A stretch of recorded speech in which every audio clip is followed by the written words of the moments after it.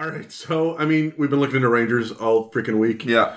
And one of the things that goes hand in hand with Rangers, for me, is Animal Companions.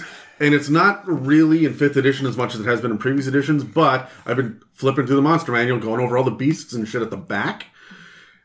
I got a question. Yeah. What beast do you think needs a stat block Dog. and should have been included? They got Mastiffs. Should have been beast? included in the Monster Manual. I don't Which know one if do you want?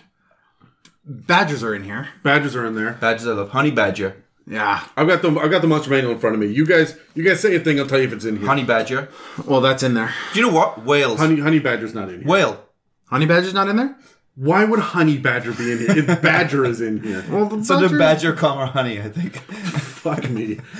Whale. I'll go with whale. Killer Whale is in here. Oh, that's whale, an orca. killer whale's not a whale. More related to a dolphin, actually, actually. there You should is, know that but- being from Vancouver. All right, but Blue Whale, I guess, is what you're going for? Yeah. on that? A blue whale animal companion. Hi, this is my pet bus. Right. Like what? Well, it's not for Animal Companion. I mean, blank dogs are in here and freaking elephants and shit, right? No, but I think they just need a stat block. We can use them in a lot more naval campaigns, pirate campaigns. That would be a fucking hell of an encounter. I would like to see more dire varieties of things, and like the weird dire. Like I want to see what a dire house cat looks like. Dan, that's just a mountain lion.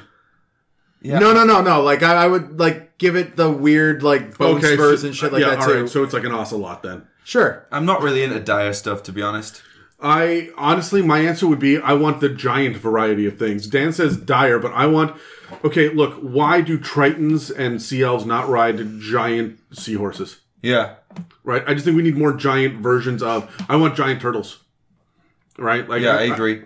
So Yeah, I mean, you got turtle dragon, but yeah, I see what you're saying. yeah, I see what you're saying. it's dragon turtle. Dan just twitched, but yeah, You got turtle dragons. turtle. It's turtle, comma, dragon. That's a dragon with a shell. Oh my god, that'd be badass.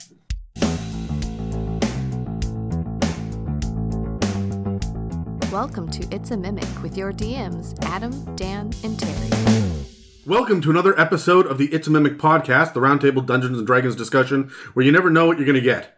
I'm Adam, and with me are Dan and Terry, and today we're talking about Rangers. Rangers has got to be one of my secret favorite classes, and it's nobody's favorite class, which is a little bit bizarre to me. I am very tempted to call bullshit on you all over the place right now, but yeah. I'm trying. really? I'm trying. The most successful, the most fun that I've had playing a player character was as a ranger in the campaign that you ran with the Clear Cut group. Oh, yeah, okay. Where I was Gloomstalker running around doing all that crazy nonsense. Really? That was your favorite character that you played? Yeah, he was just a load of fun and super useful. And to be fair, I don't play a lot of player characters, right? Yeah. So that was your second one. Well, I had the opportunity to jump on to play anything that I wanted, and because I'm never allowed to play Rogue or Bard, Yeah. I went, well, what's something that's out of my regular wheelhouse on this? And I went Ranger, and it was a shit ton of fun. Was it good? Yeah, it was Super powerful too.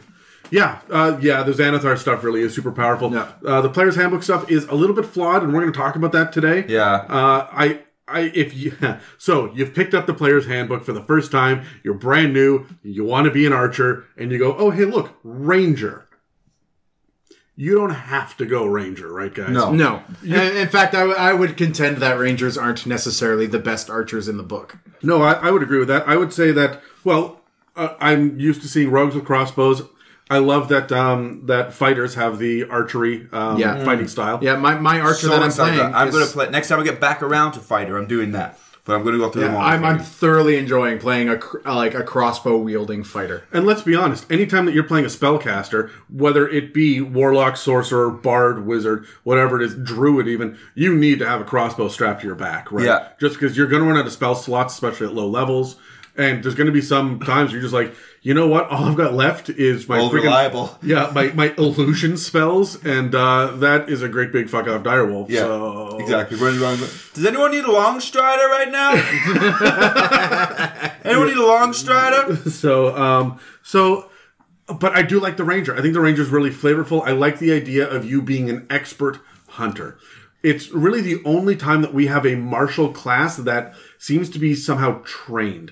You have honed the skill yourself. It makes me feel like... Well, they're self-trained is what you're saying. Yeah, self-trained, yeah. So, but they've got... They've got Hermit or Outlander. Like, this is built right into them, where they are out there on their own learning. You are the best of the best based on your own experience. That's why I like them. And we kind of bake that into every character anyway, but Ranger leans that direction. Yeah. From a flavor perspective. So, gentlemen, before we start rolling dice and stuff, let's do a quick breakdown of the class in general, okay? Okay. First and foremost, you get 1d10 per Ranger level for your hit dice, which is super important because it's you and the fighter and the barbarian, and that's it. Paladin. And the paladin, and that's it. That's what I said, Dan. That's it. Dan, he didn't finish his sentence. Yeah, come on, Dan. Fuck. Your saving throws are strength and dexterity, which are really useful. I remember when wisdom was a major factor, and wisdom still is for Rangers, but not to the same degree anymore. They're not the same level of spellcaster that they used to be. You're meant to be there mixing it up with the enemies. You have proficiency with light armor and medium armor and shields, which you don't necessarily think about with Rangers, right? That's shocking to me. Yeah. You get simple weapons and martial weapons. Your tool proficiencies are de nada. You just don't get That's it. money, I think, in Spanish. Close. They got you pretty, Terry. The skills that you get are... And that's fading. That's fading fast. Tell you what, get yourself a stressful job. You'll have 5 years for every one, I'm telling you. You can choose 3 of the following skills, which means that you are closer to a rogue and a bard as far as your skills. There are some classes, I think Paladin only gets 2, right? Monk only gets 2, I believe, as far as your skill proficiencies. Let me double check that before I swear to it. Yep, Paladin only gets 2, and Monk only... who gives a shit? Go listen to the Monk Man, episode. you flip through books really fast. I'm just really good at books. So you can choose from animal handling, athletics, insight, investigation, nature, perception, stealth, and survival. The one that is missing here for me is acrobatics. You don't have it. You'd think that with all the dex stuff that you're doing, that would kind of line up. Yeah, maybe. I 100% agree with everything else, though. Mm-hmm. Yeah, there's nothing there which I think is goofy, other than maybe acrobatics is not. I don't know. Like, for me, for a ranger, if you're taking acrobatics, that would be something you're grabbing from a background, not necessarily for the woodsman, because you're not pole vaulting or doing gymnastics in the middle of the woods while you're hunting. You are climbing trees. You are jumping rivers. You are swimming. All of that's athletics. Yeah. The wild woodsman is all athletics. So's pole vaulting, though, if I can. But you're not doing the pole vaulting in... Yeah, but that's still athletics. The acrobatics, for me, my perspective on the acrobatics is swinging from trees, being able to tumble and fall off a cliff and take minimal damage, right? It's that kind of thing. As much as climbing, swinging on a rope is acrobatics. And I can see, look, Tarzan was a ranger, man. Tarzan was more acrobatic. He was athletic, but he was also acrobatic. Tarzan was a druid. Tarzan didn't have magic, Dan. Are you just... fuck, you need to be better at the literary classics. Tarzan was... And Disney movies. Tarzan... 100%, he was a druid. How do you figure? Summon nature's ally with that little stupid fucking call? What ranger could summon nature's ally? No, Tarzan was a rogue with the Outlander background. Changed my mind. I will, but another time. Let's get back to Rangers. You get a whole bunch of different options for equipment to start with, including, check this out, scale mail. Doesn't really track for what I'm thinking of for Rangers. That's a little bit strange. The way I twisted it later on, which we'll get to, I can see that. But for the standard sort of archetype, yeah, no. And you get 2 short swords, which means that I guess you're encouraged to do offhand attacks. You're encouraged to do 2-weapon fighting. Yeah. Right? Bonus action for that extra attack. I like that for the ranger. You're fast and you're using light weapons, and I think it makes a lot of sense. I think light weapons make sense. The whole "that's not a knife" type thing. Yeah. Is what I'm imagining there. Yeah. Your proficiency, of course, starts at 2 and bumps at 5th, 9th, 13th, and 17th, which is pretty standard. You do get a bunch of spells. They don't kick in until the 2nd level, and you don't get cantrips. And you don't get anything above 6th level. So you're kind of, I mean, we don't use the term anymore, but a half caster, right? You will get access to some spells, but choose them wisely. At 1st level, you get Favorite Enemy. The Favorite Enemy essentially breaks down to this. You can choose aberrations, beasts, celestials, constructs, dragons, elementals, fae, fiends, giants, monstrosities, oozes, plants, or undead. Or you can choose any 2 races of humanoid, such as gnolls and orcs, or preferably dragonborn and gnomes if you're hunting Dan. Elves. Always choose elves. Always choose elves and humans. You get advantage on survival checks to track them, as well as on intelligence checks to recall info about them, which I don't think enough DMs play with. No. Yeah. If you have got a ranger in your group, you need to really cater to what their specialties are. Rangers are very catered towards the explorative pillar of the game. Yeah. And if your DM is not into exploration, it's not as fun. Yeah, absolutely. You when you gain this, you also get a language of your choice that is spoken by your favorite enemy. So pretty straightforward. Sure. Assuming it does have a language. Yeah. So if you are taking literal some version, or if you're taking beasts, you're probably not going to get an additional language, because you only get it if your favorite enemy has it.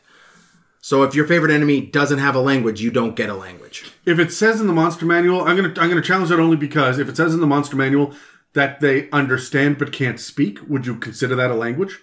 I would consider it common. Oh, okay, so just common then? Yeah, which everyone has, right? Okay. Yeah, so constructs could really be anything as well. A lot of these could really be anything. You're not going to get a language out of oozes or plants. So plants, I could see maybe Sylvan. Yeah, again, I would say for Fae, absolutely. Maybe awakened shrubs. Are those plants? Yes. So, yes, maybe.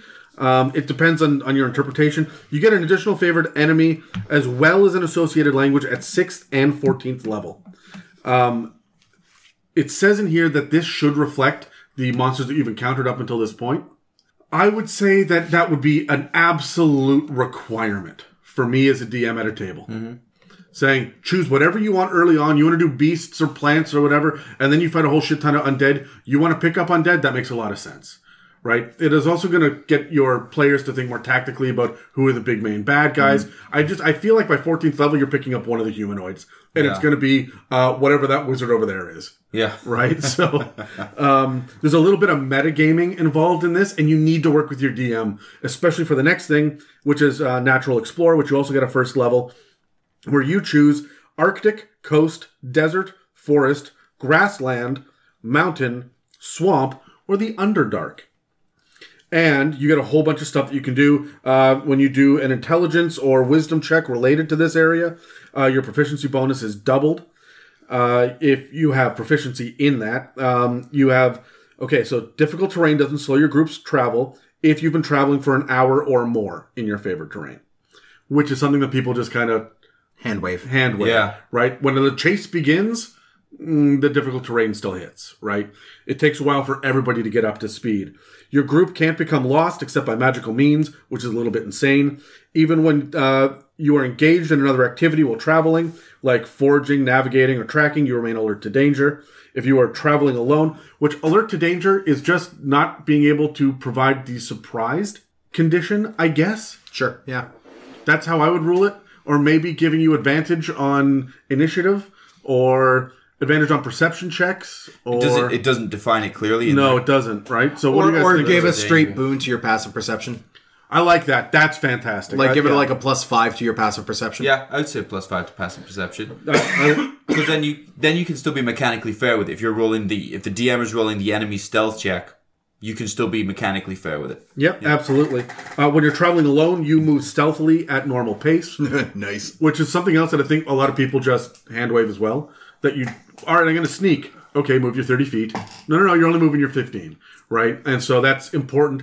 If you're going to have a ranger in the party and they're picking up this stuff, you have to make sure as a dungeon master that you are imposing the penalties on everyone else so the ranger seems special. Yeah. This is one of the reasons why I think classes like Rogue and Monk and them move as fast as they do innately, is because I think the game, when they were designing it, they're taking a little bit of a guess that your character is going to be doing something during their movement that is going to be impeding them, like either dragging something unconscious that you knocked out with your stunning fist, or sneaking across a battlefield, or something like that, which is hindering your movement. Yeah, I'm picturing rangers and rogues and monks are going up a lot as well. Yeah. So I totally get that. Probably when nobody else wants them to. And it could just be sneaking.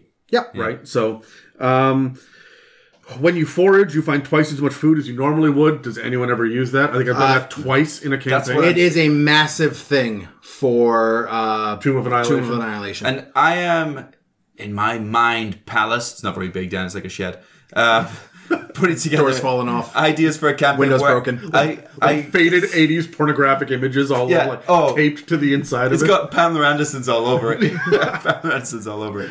And a gladiator. But anyway, Crudely painted side, no girls allowed. yeah. I put together a campaign in my mind where I want it to be very exploration heavy, and I'm thinking about those things because you're right, because it gets hand waved, nobody cares anymore, and but I think it's great. The other thing that you get is while tracking other creatures, you also learn their exact number, their sizes, and how long ago they passed through the area. Exactly how long ago? Roughly how long ago? It doesn't say. Yeah. You also get additional favorite terrain types at 6th and 10th, but it doesn't have the same qualifier that it did for favorite enemies. It's saying it should be stuff you've already seen. Yeah. I want that to be in there. I want that to be in there as well. No, I'm actually usually quite rules as written, even though I can be quite creative and more of a creative mind than a numbers mind, because I like it to be very clearly defined for everybody. But in this situation, if you've been Arctic, mountains, and desert, why are you suddenly a master at the coast? Yeah. It makes no sense. The other thing that I'm missing is there's no marshlands, no river. Here. There's no riverlands. There's no just open sea, right? There's no underwater. And when you've got Tritons and Sea Elves as options, if there are underwater campaigns and Ghosts of Saltmarsh, shouldn't you have this kind of stuff as well? Yeah. Did we even get... No, there's not even jungle in this. Yeah, I mean, does that just go into forest? You just go to the closest one? Like, I guess... Swamp is forest, I guess? Again, this takes a little bit of creativity when it comes to the DM allowing the stuff and working with the ranger. A ranger really needs to work with the dungeon master. Does a tundra count as a desert? Technically, the Arctic is the biggest desert in the world or something, right? So yeah, well, you get Arctic, but you don't get tundra. So Right. would tundra go Arctic, or would it go desert, or would it go forest? Because there are often sparse forests. What in is tundra. Canada? Yeah, Yes. Canada should be on the list. Yeah. So, like, the other thing that I like as well is, like, wastelands that aren't necessarily desert, but are just like that hard pack. What's the word I'm looking for here? It's not sand dunes. It's dry, hard pack. Like Badlands. Yeah, like whatever Indiana Jones is always in. Right. Right? just Badlands, wastelands. Well, especially when you get into Eberron and it's like where was that battle that destroyed half the continent and just nothing grows there anymore? That's not desert. That's wasteland. Mm-hmm. That's Badland. I want that as well as an option. But now we're spreading it so thin that it's really circumstantial. Well, that's the problem. When you give a list of like 10 things, you're going to start nitpicking the spaces in between. Yeah. Right? And like there's no dungeon on here. In previous editions, one of your favorite terrains you could have would be like underground caves and dungeons. Yeah, so I guess that's Underdark? Underdark, maybe? Sure. But like crafted... And again, when does a cave become the Underdark? Yeah, exactly, right? So like there's a lot of in between. So 63 meters.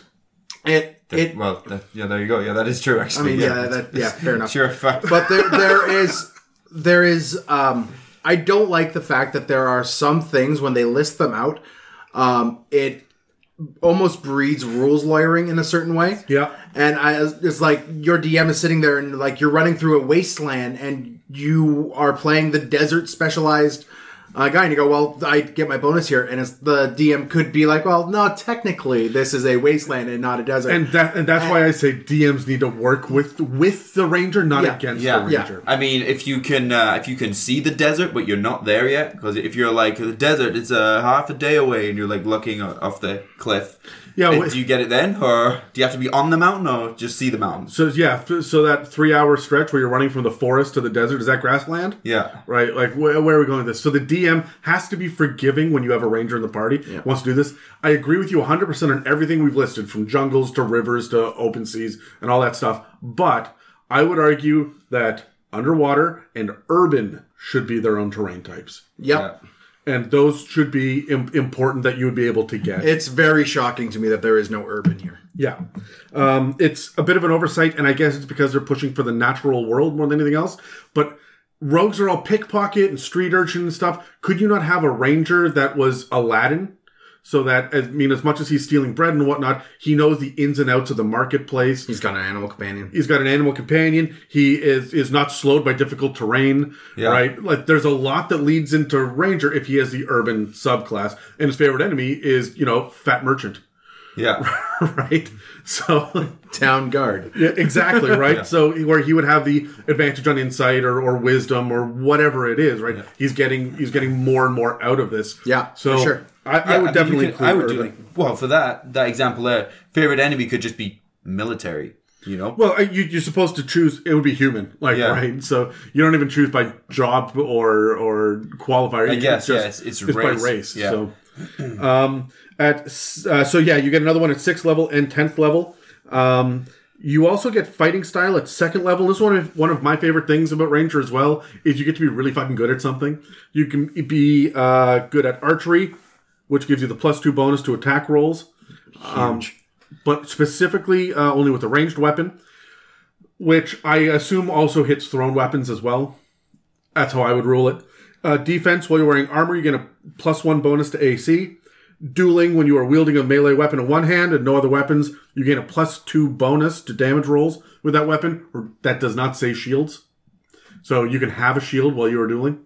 Yeah, dueling is one of the best tanking fighting styles. Yep. Mm-hmm. And then 2-weapon fighting, which you can add your ability modifier to the damage of the second attack. So those are pretty standard. There's some that are missing off the fighter list and the paladin list, but I like these. These suit me for ranger. Mm-hmm. Yeah. You get spellcasting at 2nd level. And first of all, it's wisdom based. Let's just hit this really, really, really quickly. There is a specified ranger spell list. It's a divine magic. It's not arcane, which is important and something that I always screw up. You get to learn them at a very slow pace throughout your leveling. They're like, for example, between 3rd and 4th level, you do not gain any new spells. Between 5th and 6th level, you don't either. This is really an afterthought. So, when you gain a level in this class, you can choose one of the ranger spells that you know and replace it with another spell, which is super helpful, but it means that you can do this very infrequently. This is not spells known and stuff like a wizard has, or a cleric, where you're choosing during rests. This is something that you have to consistently... Dan, you look all confused. No, I'm good. Okay. This is something that you have to really think about ahead of time, because you're married to this until you get permission to change it up the next time. Yeah. You also get your ranger archetypes at 3rd level, 7th, 11th, and 15th, which we're going to get into later. These are your special subclass features. You get primeval awareness.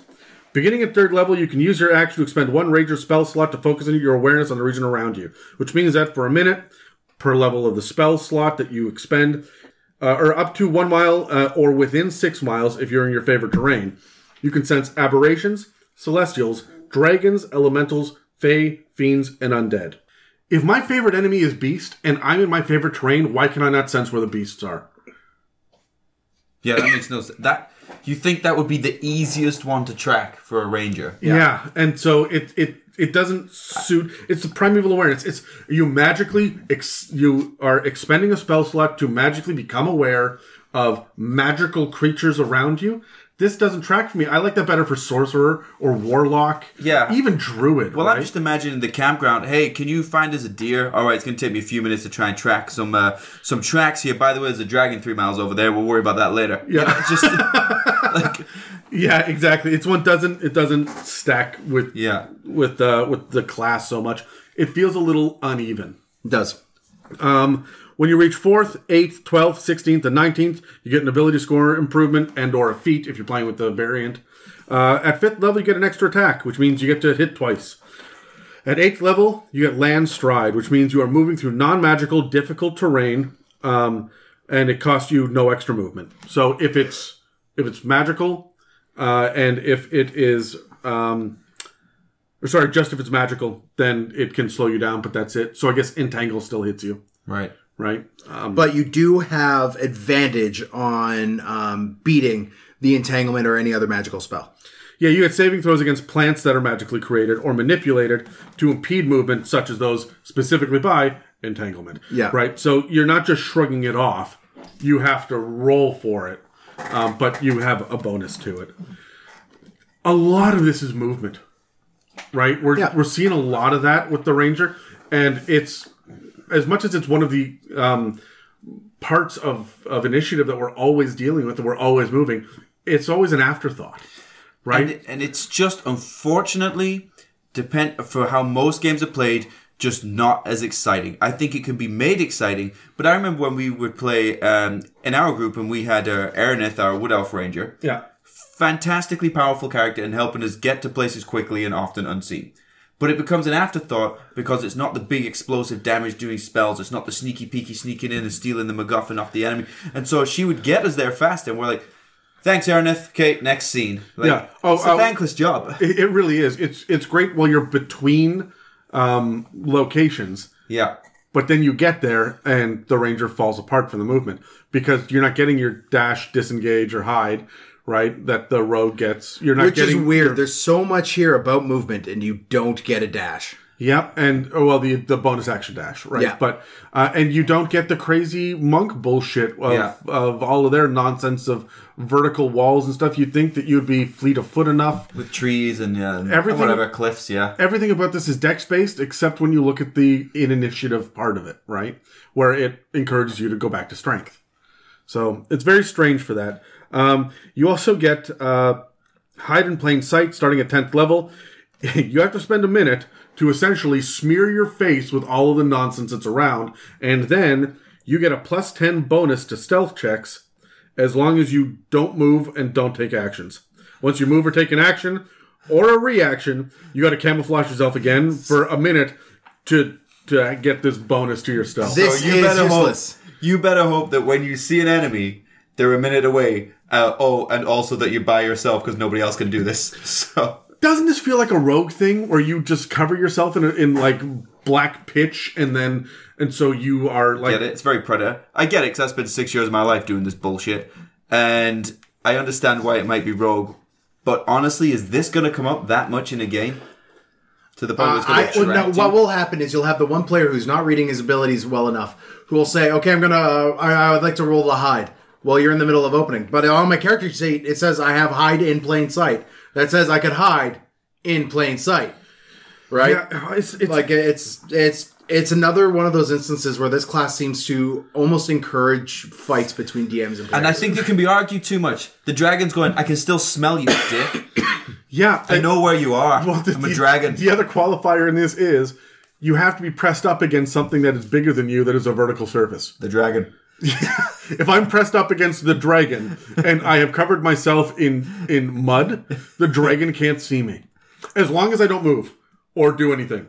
Just laid on its back. Interestingly enough, you still get your interaction, so you can sit there and go, guys, no one can see me! Is he looking? He's looking at me right now, isn't he? So, like, this feels fucking useless to me. The next one feels out of place, too. Starting at 14th level, you can use the hide action as a bonus action on your turn. You still don't get your dash, but sure, okay, you get to hide. I mean, hide in plain sight was the last thing we just got, but sure, let's do this. Also, you can't be tracked by non-magical means unless you choose to leave a trail. Okay, look. Everybody else can, though. By the time that you are 14th level, every one of my enemies has the ability to scry. It does not fucking matter at 14th level if you can cover the dust in the ground from where your party just moved. Yeah. That is bullshit. And... Is that for everyone or just the ranger? You can't be tracked. The barbarian is still, like, dragging his axe through the mud over there. And the paladin is leaving big-ass, heavy boot prints, right? So it doesn't matter. Oh, look, the party of 3 went that way. Weren't there 4 of them? Who gives a fuck? Let's go. Yeah. Hold on, I'll scry. Yeah, there are 4 of them. That one's walking really lightly in elf slippers. Let's go. A fucking cabbage slippers over there nearly slipped through the net. So... Again, Vanish just seems weird and useless and out of place here. Feral Senses. You get at 18th level, you get a preternatural senses that help you fight creatures that you can't see. When you attack a creature you can't see, your inability to see it doesn't impose disadvantage on your attack rolls. Also, you are aware of any invisible creature within 30 feet of you, provided the creature isn't hidden from you, and you aren't blinded or deafened. So if they're invisible, but they're not deliberately hiding. So yeah, if they're just like walking around invisible, which first of all, why? Second of all, Because if you could, you would. That's why. second of all, only creatures, right? So this doesn't include like invisible shit. You're not checking out the wind patterns through here to determine that, wait a minute, there's an invisible chest over in the corner. Oh, no, this is a Predator moment where you see a shimmer off to the side. Yeah, and you have to be able to see or hear. Okay, sure, that tracks. But 18th level, no one is doing this invisibility shit anymore at 18th level. They're using their spell slots for a greater fireball. Exactly. Like, there's... Congratulations, you found the Quasit. Yeah. Right? Is this what we give a shit about at 18th level? Even the evil wizard. Oh shit! You saw me. Time stop. Yeah. Like, excuse me while I open this gate. Yeah. Fuck, right? Like, there's so much. I wish he didn't see me. Oh, okay, that's fixed. Foe Slayer. At 20th level, you become an unparalleled hunter of your enemies. Once on each of your turns, you can add a wisdom modifier to an attack roll and a damage roll. Or the damage roll of an attack that you make against one of your favorite enemies. So again, only these guys over here, you can add your wisdom modifier once to one of these rolls. You've got, at this point, probably 2 or 3 attacks, depending on your 2-weapon fighting and all that nonsense. So you got 2 or 3 attacks, and you can choose once out of 6 different rolls when to add a wisdom modifier. You probably still have dex, strength, and con as your highest abilities. So wisdom's coming in 3rd or 4th. So it's going to be a +2 or +3 at 20th level for a capstone. This is weak. This is weak. The only thing that benefits from this is you can choose this feature before or after the roll, but any effects of the roll, but before any of the effects are applied, which means that much like a smite, you can choose to apply it. Mm. You're not burning it, but you're doing that for smites at level what? 2? 2. So, look. Feral Senses should have been at level 10 instead of Hide in Plain Sight. Foe Slayer should have been at level 14 instead of Vanish. We should have gotten rid of Hide in Plain Sight and Vanish, and we should get some more really cool badass stuff that we can do. Rangers should be climbing on huge creatures. I want to see that kind of mechanic. Yeah. Right? I want to see them be really good at swimming. I want to see them like disarm people with their bow and arrow. Yeah, right. Be really good at like combat maneuvers and stuff like that. And so you can take feats in that, but you're giving up your ability score improvement. It is a complaint, a constant complaint, and one Wizards verified that said that the Ranger is by far the weakest class in the player's handbook. That being said, they're not entirely useless, right? They're fun if you can work with a dungeon master towards the exploration side of it.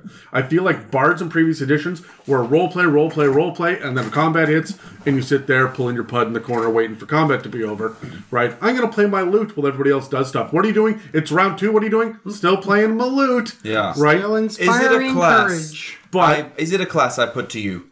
Is it a class that maybe a more experienced player would play at a table full of noobs where they're not going to critically alter the tide of the game, but they can play a support character and kind of like a guide, essentially? Well, that is funny enough. That is exactly what I did, and I had a shit ton of fun doing it. Okay. In Dan's I also would like to contend, I am fairly certain that one of the reasons why the base class itself is weak on some ends is because the archetypes themselves are fairly powerful. They can be, yeah. But again, we ran into this problem with the rogue as well when we talked about that, where I wanted there to be more out of the base and less out of the subclasses. The subclasses should be an afterthought. Your class should be that thing that really... Yeah. Like, I don't know. Your class is the meat and potatoes. Your subclass is the flavoring. It's the spices. It's the salt and pepper. Yeah, so I guess that's how 5th Ed has been designed then. So that the subclass, there's a big difference between thief and assassin. And that this is just... It has turned the class into the plate. Yep. That the meal is served upon, right? And it still feels really weird to me coming from 3rd edition. Like I was saying, the Bard was really useless in combat before, and I feel like they got beefed for 5th edition. Yeah. I feel like the Ranger was exploratory before, and is still exploratory, and we're not putting enough emphasis on exploration anymore. Yeah. Cool. So, anyway, do you guys have anything else that you want to say about the base class? I thoroughly enjoy Rangers. I really do. But from past editions. The 5th edition Ranger bothers me just because of all of the like little gaps of description that are there. It's vague in some areas. It is unnecessarily specific in some areas, and when you're unnecessarily specific in some areas, you generate ambiguity in others, and it bothers me. And this is like the worst class in the book for it, right? There's no reason why you can't just be like, here's the skeletal structure to how to pick a favorite terrain or a favorite enemy.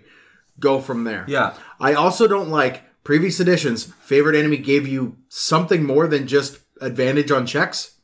Yeah, you had bonuses to damage or to hit or whatever it was. Yeah, or both. Or weak points. And that's missing. You're not strategic with this the same way that and like you look at rogues with their sneak attack dice. You look at monks with the ability to stun you just by pressure points. Yeah, and this is just a weaker fighter that can do some really weird stuff up to and including fighting with the DM.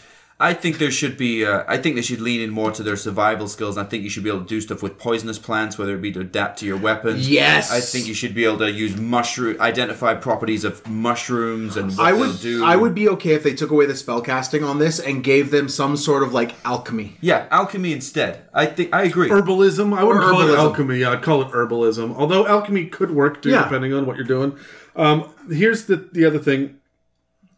The favorite enemy, guys. That's weak, right? You're not, as much as we were talking about, you're not getting the bonuses to them. How often are you seeing your favorite enemy that's not a humanoid, right? Who is picking favorite enemy ooze? Oh, you have to talk to your DM and be like, how often are oozes showing up? Oh, 3 times? Oh, but I'll not choose that. But you've got to have a lot of faith in your DM as well, because there are those DMs out there. What's your favorite enemy? Ooze? And that DM goes, you'll never see one of those now. They just won't give it to you. This is what I'm saying. The Ranger has to have a direct conduit to the DM to discuss this thing. So the last thing that I want to talk about before we move on to the commercial is the Ranger only spells. So there's a surprising amount of them. And remember, guys, you are given 4 different options for fighting style: archery, defense, dueling, and 2-weapon fighting. You can have 2 short swords or 2 simple melee weapons. This is really geared towards not just being an archer anymore. But now listen to the spells that they get. Sure. Conjure Barrage, Conjure Volley, Cordon of Arrows, Ensnaring Strike, Hail of Thorns, Hunter's Mark, Lightning Arrow, Swift Quiver, and Zephyr Strike. So you get one fighting style that's archery. Yeah, that's it, right? You're an archer. You get to choose from archery, and that's it. Zephyr Strike doesn't necessarily need archery to remind me what Hunter's Strike. Hunter's Mark, neither. But like, you get things like all these quiver ones and all these like hail of arrows. Like, really? Zephyr Strike was my favorite thing to do because you are super fast. It's concentration. It's up to a minute. It's a bonus action to cast, like Hunter's Mark is. And until the spell ends, your movement doesn't provoke attacks of opportunity. Once before the spell ends, you can give yourself advantage on 1 weapon attack roll on your turn. So on your turn, you can do this once. That attack deals 1d8 force damage on a hit. Which from the Zephyr is a on top of weapon damage. On top of weapon damage, but remember that 1d8 force damage, nothing is immune to force. And I think there's like 3 things that can. Yeah. That are I just see Zephyr Strike, like a wand of Zephyr Strike or a scroll of Zephyr Strike, is a rogue's best friend. The other thing is, whether you hit or miss, your walking speed increases by 30 feet until the end of that turn. Nice. So, I like the fact that it's concentration up to a minute. That only does that D8 force damage the first time that you hit. But every time you hit after that, during that, you are moving so much faster. Yep. So, what level is Zephyr Strike, Adam? Oh, level 1. Leadingly. Yeah, it is the most powerful level 1 spell. Wow, yeah. For combat, it is the most tactically powerful level 1 spell. But that 1d8 only hits once. Hunter's Mark hits every round. Yeah, but you only get the 1d8 once for the entire spell, or once per round? I think it's once per round. Let me read it to you again. Once before the spell ends, you can give yourself advantage on 1 weapon attack roll on your turn. That attack deals an extra 1d8 force damage on a hit. Okay, I get that. Yeah, I take back the most powerful. I thought that was every single turn you get that. No, the most powerful is still Magic Missile. Yeah, I'm with you on that one. So, my opinion, fight me, internet. So, let's cut to... They won't. They'll just write a comment too long to read. Are you interested in advertising or becoming a sponsor on our show? Email us at info@itsamimic.com. Okay, guys, I want to get into the subclasses now. There are 2 in the player's handbook, and then I've got something a little bit different. So why don't you guys actually roll dice for this one? Because you guys will have the subclasses that you chose out of the player's handbook, and I'm just going to hold my action anyway, so I'll just choose to go last on this one. Teddy? Which one was mine? The Yours dark one. it helps to look at your dice before Oh, you the throw Sith it. one. Yeah. 16. What did you get? I got a 14. Oh, I'm going first. Splendid. That's splendid. Hey, this is why I like Beastmaster, and I'll go through the various parts. Because you're a Beastmaster fan in a of second. live-action 90s TV shows? Like Hercules and Xena Warrior Princess. Or Beastmaster, yes. Beastmaster was a show. Was it? Yeah, It was fantastic. No, it was not. I fucking loved it. It was the precursor to the Xenas and the Hercules. What was Beastmaster about? A guy who could control talk to beasts animals, and talk yeah. to animals. He was It's like a Tarzan ripoff. No, he was Ant-Man for more than just ants. He could do it for every animal. Really? Yeah, that was it. Can Also, he couldn't shrink, but that's... Can Ant-Man talk to ants? Telepathically. Telepath, well, kind of. I think in the movie, isn't the movies it's pheromones or something? Yeah. It's, No. anyway. I just remember Evangeline Lilly. That's all I paid attention to. Okay. No, Evangeline Lilly. She's my number 2 in the world. Yeah, we've had this discussion. So, Beastmaster. The way I'll talk about Beastmaster later on before I go through the character itself here is I think this is your time to move away from the archer, hunter type ranger. And you can embrace more of a melee type, a dirtier kind of ranger. I'm not thinking clean cut elf with this one. But for Beastmaster, let's go through the character abilities. And so 3rd level, you gain your beast companion that accompanies you on your adventures and is trained to fight alongside you. Okay, so you can choose a beast that's no larger than medium and has a challenge rating of 1/4 or lower. That's 1/4, as they say in America, frustratingly. Add your proficiency to the beast's AC, attack rolls, and damage rolls, as well as to any saving throws or skills that you are proficient in. Its hit point maximum equals the hit point number in its stat block, or 4 times your ranger level, whichever is higher. Like any creature, it can spend hit dice during a short rest or regain hit points. The beast obeys your commands as best it can. It takes its turn on your initiative, though it doesn't take an action unless you command it to. On your turn, you can verbally command the beast where to move. No action is required by you. You can use your action to verbally command it to take the attack, dash, disengage, dodge, or help action. Once you have the extra attack feature... All right, hold on. Sure, the help action. Right. It's not helping me tie fucking knots. Oh, no. And it says as best It depends on the can. creature. It says to do something as best it can. Name right? the creature that's going to help me tie knots. Baboon. Okay, both of those will untie knots, hands down. But I'm telling you right now... If Coco the gorilla could tell us that we need to save the environment, freaking Bubbles the chimpanzee could help me tie knots. And don't tell me that Bubbles the chimpanzee didn't know how to tie a knot or two. He's also dead, but whatever. Raccoon. Untie knots, yes. Tie knots, no. There's got to be something... Crows. Gnome. Gnome? Wait. Beast. Well, they're not like people. Some gnomes are pretty beastly. Yeah, but they're not like people. They're like real people. I'm done with both of you. Okay. Once you have the extra attack feature, you can make one weapon attack yourself, and when you command the beast to take the attack action. If you are incapacitated or absent, the beast acts on its own, focusing on protecting you and itself. The beast never requires your command to use its reactions, such as when making an opportunity attack. While traveling through your favorite terrain with only the beast, you can move stealthily at a normal pace. If the beast dies, you obtain a new companion by spending 8 hours magically bonding with a beast that isn't hostile to you and meets the requirements. Fuck, why did you make me read the longest one? Why didn't you do the freaking prep work and not have to read it out loud? Because I'm not going to remember all of that. You get a pet, it does stuff. Yeah, there's rules to it. Yeah. Edit all that out, Dan. You can choose a beast. Adam's Medium. editing this one, not me. Adam, edit this out. Medium or bigger. It does stuff. Has to be realistic. Points to note. Raccoons can tie knots. Yes. Exceptional training beginning at 7th level. On any of your turns, when your beast companion doesn't attack, you can use a bonus action to command. I can't say bonus action without slurring. I'm also white girl drunk. The beast to take the dash, disengage, dodge, or help action on its turn. I gotta say, We I can't say hate white the girl fact drunk? that you are sacrificing your attack action to let your pet do things. I hate this.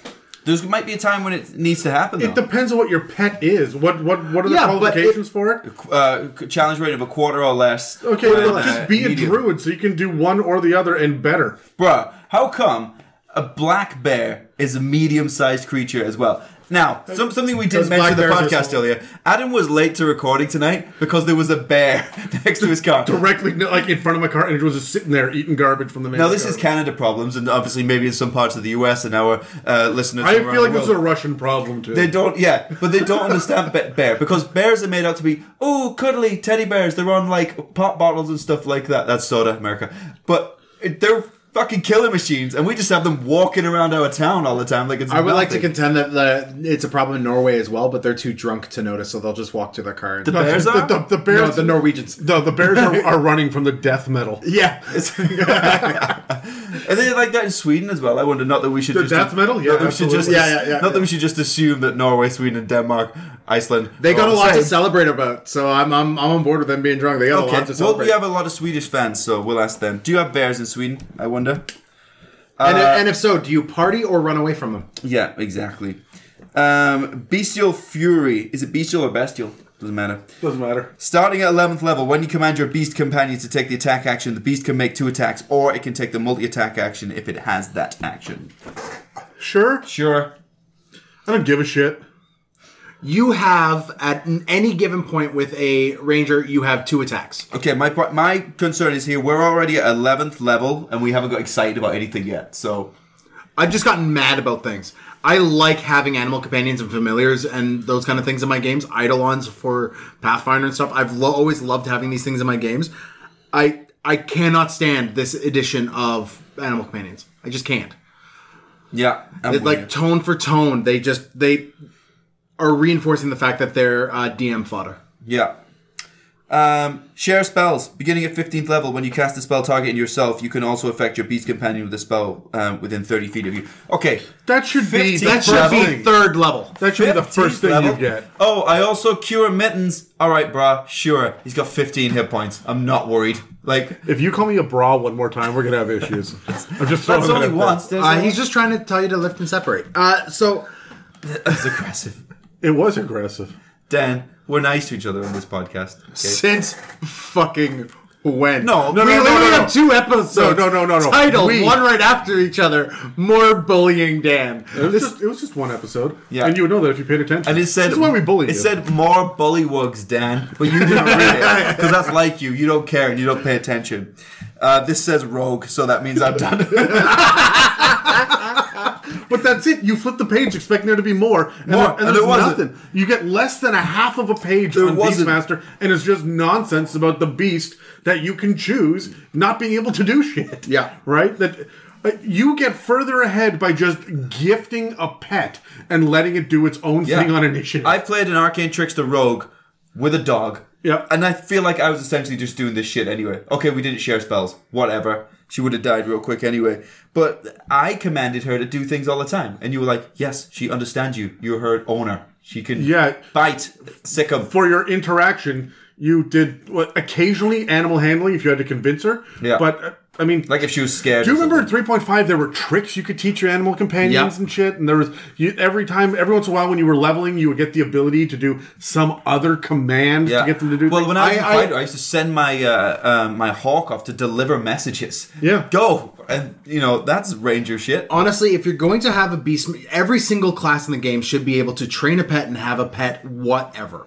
Right? You should be able to have some sort of pet just with the animal handling skill. You train a pet that you could do and go run like Sure, a standard mundane pet. I think that for a fact- companion, it needs to be for druids and rangers. It needs to be for druids and rangers. It needs to go above a quarter CR. It needs to scale, and it needs to be magical as shit. There needs to be something that balances this with your fucking assassins. I know I don't need it to be magical because that's what a familiar is for, and I'm fine with it being that. I just want it to be Higher level of training. a higher level. That's exactly it. I want it to just have a slightly higher level of intelligence. It's like police dog versus regular domestic dog. Yeah, versus Chihuahua and a purse, Yeah, right? Like, there's exactly. a difference here. Yeah. One is a pet, one is a trained animal companion. Yeah. That moves with you and is tactical with you. And Exactly. Your animal and companion this- should always get pack tactics. Exactly, and I'm a really big fan of animals in circuses. And this, but Dan, no? No, I'm with you. Okay.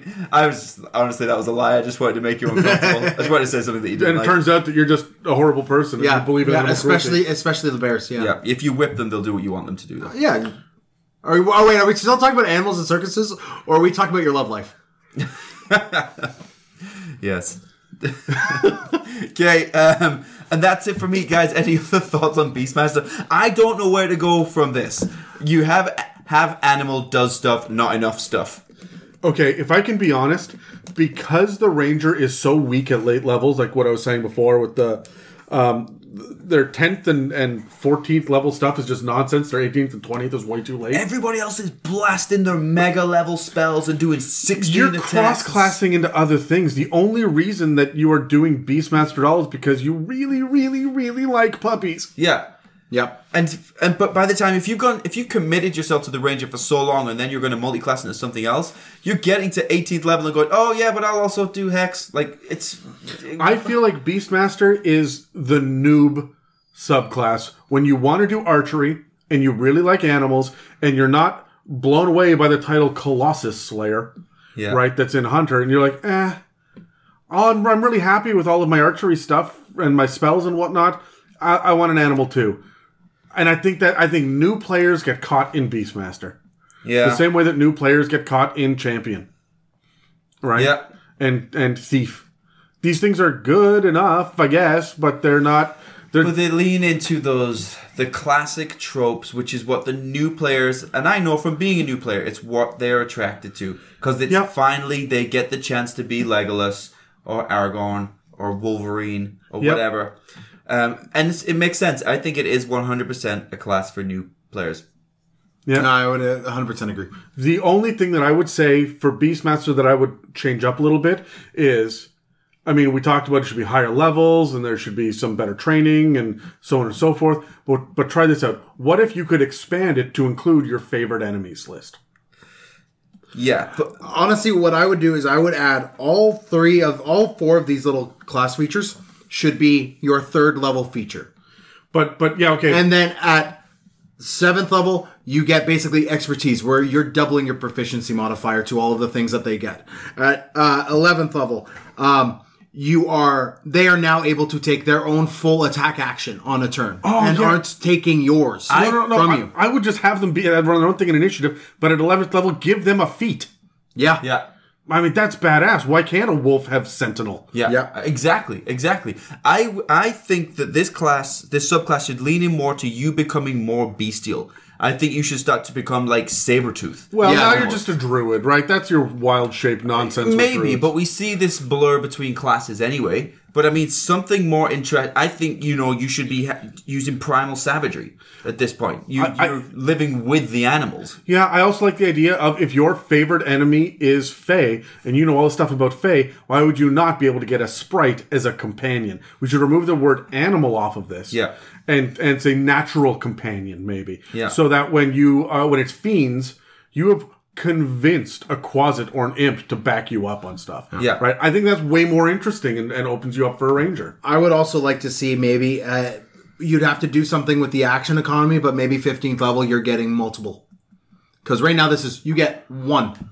You get one. I want to run that ranger that has a pack of dogs. Yeah. My problem with that is that it slows the whole damn game down. Yeah, you'd have to figure out how to work it and do it well. Maybe, but I would say up to 3. I can imagine the Arctic Ranger here with his sled dogs. Yes, that makes perfect sense to me. Yeah. Absolutely. Right. I'm also... Why not swarms? Yeah. Exactly. That already gives me inspiration for character ideas there. Right? Yeah. There's so much more that we could have done with Beastmaster. And again, because you're so dependent upon the Dungeon Master, when you're doing this, I think that you need to turn to the DM and say, look, I'm really interested in this. Here are some of my ideas. It's not rules as written.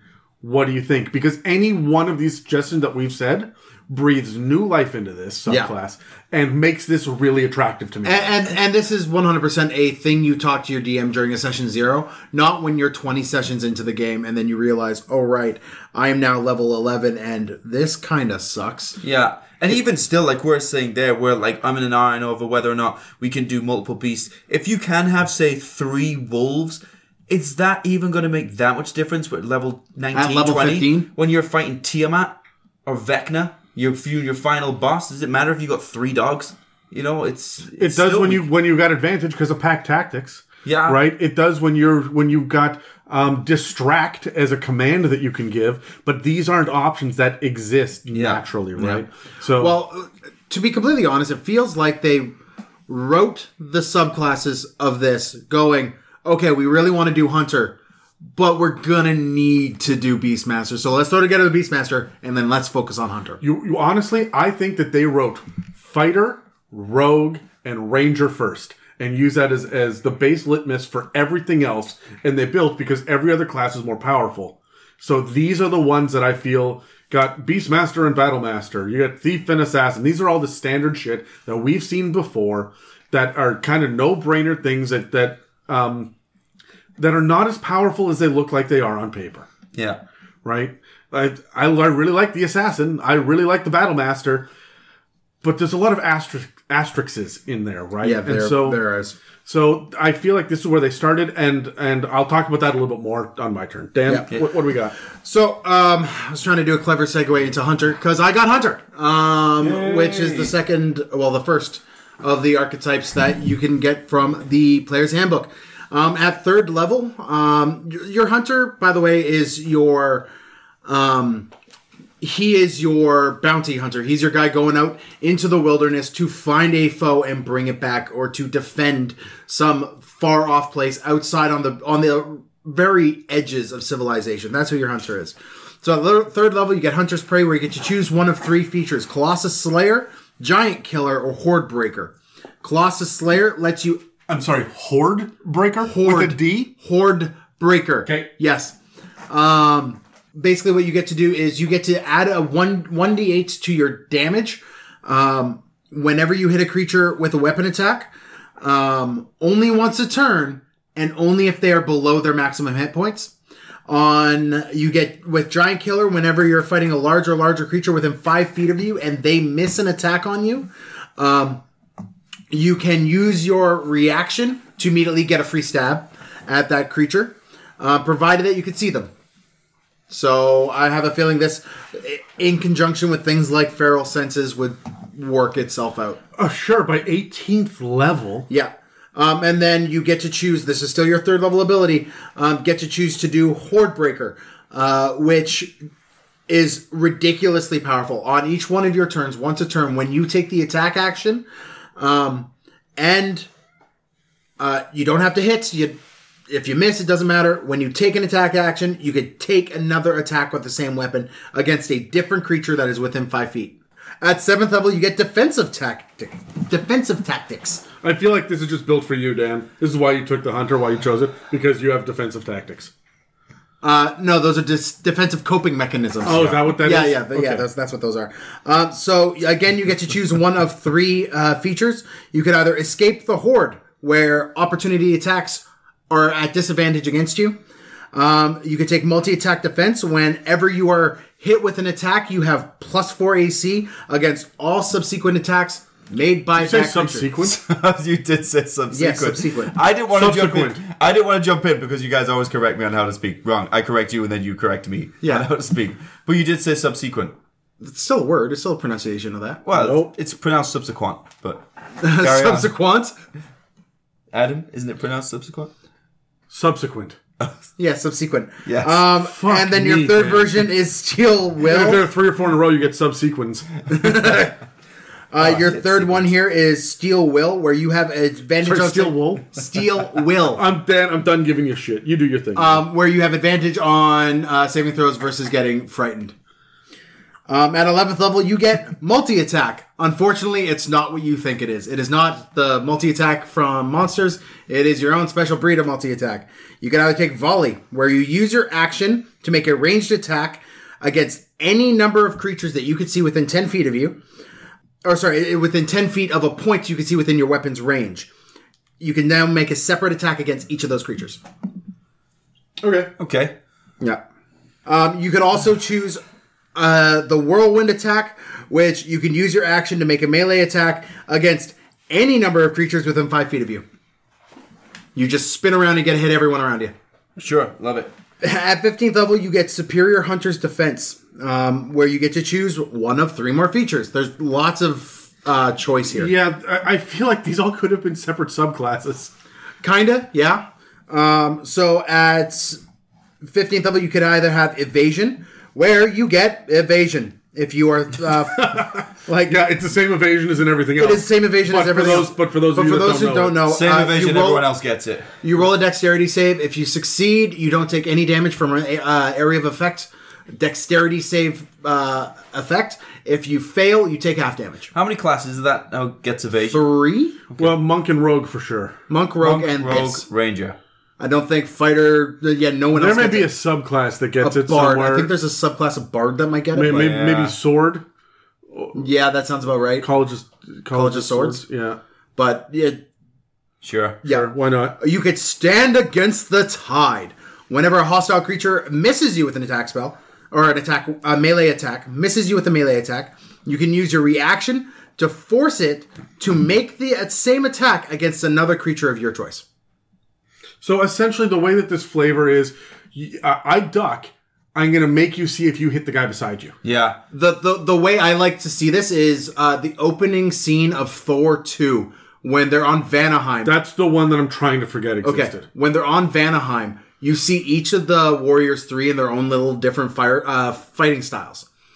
And you get to Baldur, who's played by Zachary... Get to the point, Dan. Levi. Anyways, he is running around with his little rapier, and most of his attacks are just redirecting the foes next to him into stabbing things beside him. And he's just using almost like Aikido level things to just redirect the force of the attack into their friend beside Baldur. And that's I saw Thor 2 recently. That's why it's fresh in my mind.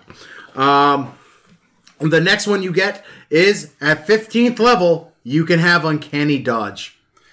Oh my goodness. At 15th For level. those that don't know what it is. For those who don't know what it is if when an attacker that you can see hits you with an attack, you could use your reaction to take half damage. You can't get both Uncanny Dodge and Evasion? Nope. So you're just like a third as good as a rogue? At 15th level. Fuck me. Here's the thing that I like about Hunter. It's highly customizable. Yep. And no two Hunters are going to be the same. Right? By the time that you put on your background and your racial features as well on this, I like the Hunter for the fact that no two Rangers are really going to feel the same in combat. Yeah. And it doesn't suffer from totem warrior barbarianism where everyone is a bear totem. Yeah. And that's all of these options feel equally important. Yeah. I could really make an argument for any one of them. You're right. That shit comes late. Mm-hmm. But I can still make an argument for them, especially like the second half. Why does anybody take Ranger above level 12? Yeah. And the fact that this comes so late, at this point, I'm probably choosing Evasion instead of Uncanny Dodge.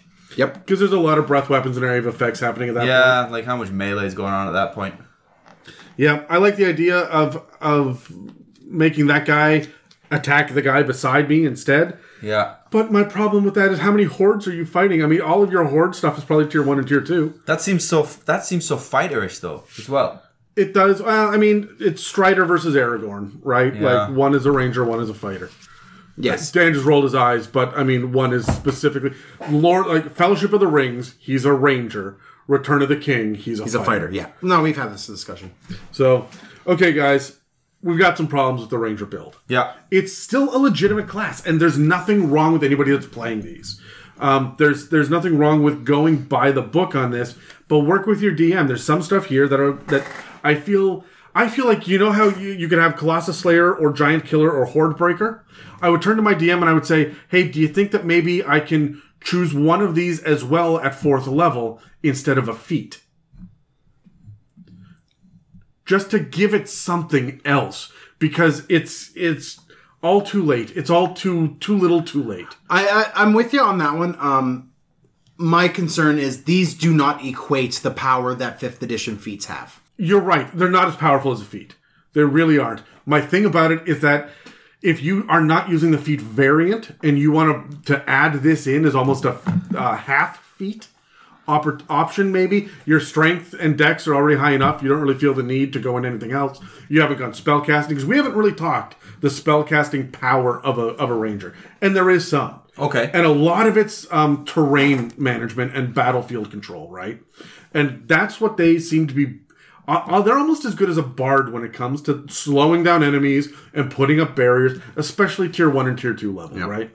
So there's a lot going on for the ranger besides just the stuff that we've hit, but we're not going to go through every freaking spell in this episode. Maybe in a future episode. Maybe we'll just make Dan just list every single spell and read them out loud from the player's handbook. Okay. And he's got to do it. For that. And he's got to do it in 30 minutes or less. Not with my lung capacity. Yeah, okay. I can help you with that. But let's talk for a moment about the revised Ranger, because this is something that I'm going to be straight up front about. Wizards has said this is not actually something that you are allowed to use in Adventure League. But the Unearthed Arcana exists out there. You can look it up. It's free online. And if you want to do the Ranger, but you're not getting what you want out of it, go in this direction with the revised Ranger. This is an option. So we will do an episode in the future about the revised Ranger's subclasses, because there is a version of the Beastmaster and a version of the Hunter that's in there. And there's a third option as well, but we don't have time to get into all that tonight. So let's just look at the base idea and see if maybe you like this better than the basic thing that we said before in the commercial. All right? So everything is relatively the same until level 5. You're still going to get your favorite enemy and your natural explorer at level 1. You're going to get your fighting style and spellcasting at level 2. You're going to get your ranger archetype, but they're called conclaves now. I like that. It's just a word, but I like that. It's better than archetype. Archetype is just kind of womp. Yeah. I like path of, oath of, domain for the others, and we needed something for ranger. Yeah. You get your ability score improvement at level 4. You get your primeval awareness at level 3. I skipped that one. And then instead of extra attack, you don't get an extra attack anymore. Instead, you get another conclave feature. Okay. Now, for 2 of the 3 of them, not the Beastmaster version, that actually equates to an extra attack. But for the Beastmaster stuff, because they took all of our notes and all of our bitching about what the Beast can't do and using your action stuff, you get technically another attack through your Beast Companion. All right? So, while technically you're not getting extra attack when you look at it at first glance, it's still worked in there. It's in the subclass features now. Because they didn't want to give you an extra attack and your animal companion an extra attack, so they changed that a little bit. At level 6... you no longer get your improvements for favorite enemy and natural explorer. As a matter of fact, that's the big thing about it. For favorite enemy, you lose the ability to choose aberrations, celestials, constructs, dragons, elementals, fiends, giants, oozes, or plants. They cut all of that shit out. They cut giants? Giants is the one there that surprises me. All of it. However, there are no limitations on the humanoids. You can just pick a humanoid. Humanoids is one of the things, and you're just proficient at all humanoids. Oh, really? Yep. Wow. You also get a +2 to damage rolls against them. There it is. You also gain 1 language of your choice instead of and you are not limited by your favorite enemy knowing that language. It says you probably should, but if you choose your favorite enemy to be beasts, you can still learn deep speech. Yeah. But remember, you don't get more favorite enemies. Whereas before you were getting like 3 of them, I think it was, in the base. You only get 1 now. And this is it for the rest of the game. At your Natural Explorer at level 1, you do not choose a single terrain anymore. This just applies to all terrain. And you ignore all difficult terrain. You have advantage on initiative rolls. And in the first round, you have advantage on any creature that hasn't gone yet in initiative. So you're always imposing surprise condition. Dan is like, holy shit, really? And he's checking the UA. That's amazing. That this is super powerful. This is level 1. Yeah. All right? And we are already more powerful than some of the other classes. Well, yeah. So normally, you get your primeval awareness at 3rd level.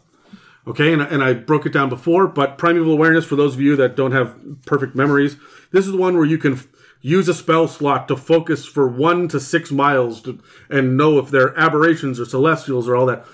No, that shit doesn't happen anymore. This is radically different. You can no longer sense aberrations, celestials, elementals, fae, fiends, and undead by using a spell slot. Instead, you can concentrate for 1 minute and determine if your favorite enemies lurk nearby, where their numbers, and the general direction and distance in miles from you. So you can say 3 miles that way, there are 14 gnolls. That seems more realistic. It's more powerful in some ways, but it's weaker in others. It's super powerful if you choose humanoids, because you just know where everyone camping in 6 miles is. Yes. Yeah, every kind of humanoid. In that sense, it seems overpowered. How is your big bad ever going to sneak up on you, ever? Yeah, but maybe then you have to make your big bad a lich, so it's not a freaking humanoid anymore. But I mean, even the minions and stuff. You also can spend 1 action, and here's the great thing. This is where I would say, hey, look at the Beastmaster stuff again. You can also spend 1 action to communicate simple ideas with beasts. Any beast, reading intent, mood, emotional state, and if it is affected by magic. You can also tell its short-term needs and what you can do, if anything, to convince it to not attack you. That makes sense. That's very Crocodile Dundee. Yeah, you turn into the Crocodile Hunter. You become Steve Irwin. Yeah. Right? And I think that's fantastic. Now, remember I said you don't get another favorite enemy? You only get the 1. At level 6, you get, because you don't get your favorite enemy in Natural Explorer improvements, but you do get greater favorite enemy. Which, like favorite enemy, it's like favorite enemy, except for now you can choose aberrations, celestials, constructs, dragons, elementals, fiends, and giants. You still don't get access to oozes and plants, and it doesn't refresh the list. If you chose beasts and not humanoids for your favorite enemy, neither of those are on the list for greater favorite enemy. You have to choose from this list. So you gain another language of your choice, doesn't matter what it is, and now you get +4 damage to both this and your favorite enemy. So when you roll damage dice, you get to add 4 if it's your favorite enemy or your greater favorite enemy. Wow. That's on top of all the rest of your stuff.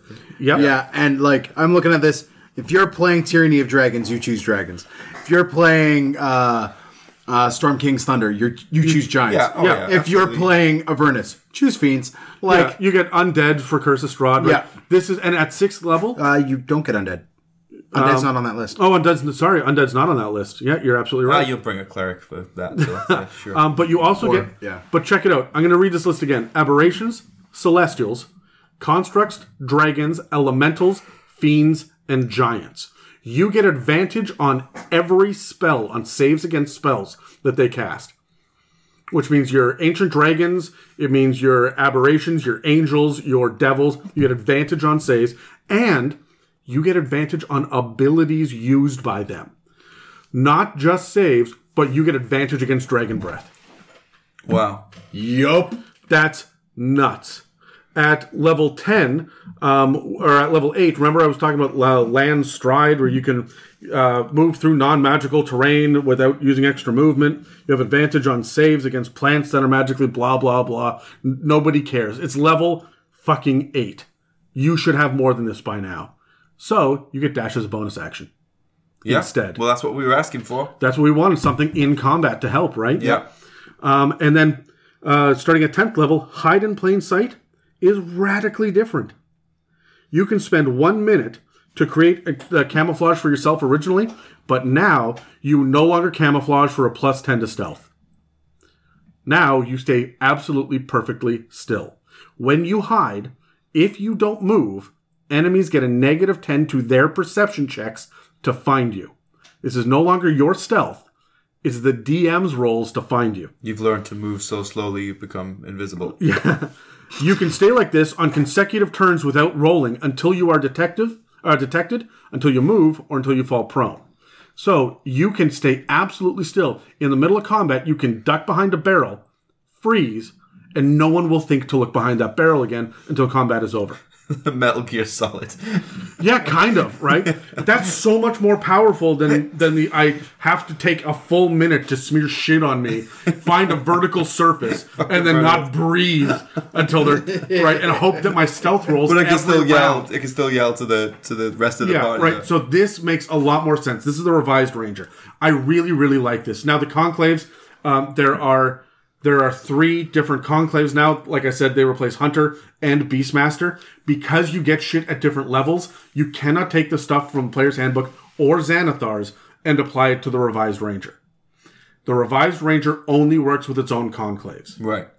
But if you can get permission from a DM, this keeps you relevant right from the beginning, straight up until, I don't know, Vanish, Feral Senses, and Foe Slayer is all essentially the same, right? But this will get you up to 10th level Ranger. At which point I'm probably looking at Rogue or Druid or something else. It's gonna help. Yeah, I'm probably looking Druid at that point. Yeah. Or Fighter. I've got a decent wisdom at that point. Maybe I want more spells, right? Like, I don't know. Maybe I want something that is arcane casting, right? But whatever it is, it makes sense to go into Barbarian, Yep. right? But whatever it is. Beastmaster Barbarian will be good. But I like the fact that there are now 10 solid levels of Ranger in this. Yeah. It doesn't fix the whole class because the second half of it's kind of womp. Yeah. But it's great. And honestly, most D&D campaigns don't get above second tier. So this works absolutely fine. Yeah. And all the stuff that you get at the high level for the Conclave, that stuff's good. So there's still some incentive depending on the subclasses. For sure. So do you guys have any thoughts about... I prefer it. I do. I prefer it because you're right. It gives a little bit more meat to the Ranger. And it was just too weak. And I was really turned off by the last one, but I really like the revised version. Yeah, more attractive.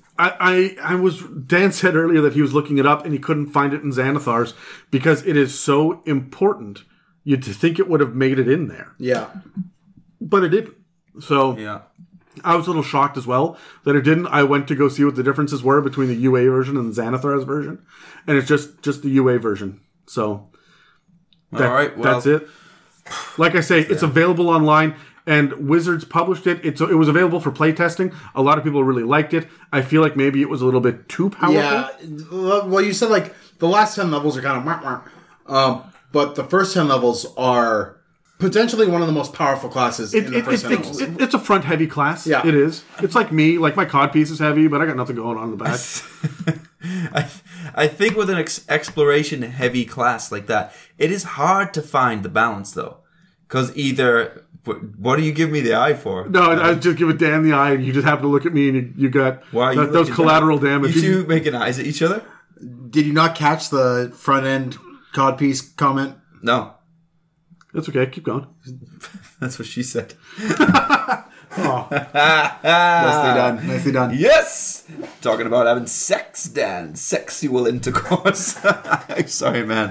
I'm sorry. You guys just live to make me uncomfortable. Dude, but we haven't done it. I would love to know. happy. I would love to know why the British guy is not least the repressed. repressed, Yeah. Why is the British guy the least repressed? person? Because it's 2019, Dan. Because I moved to the new world, to North America, to make a name for myself. I've lived here my entire life, and I'm the most repressed. I can do on this whatever I podcast. want. I came here not knowing what to do. I was going at it like an epileptic soy machine, and now I've got this.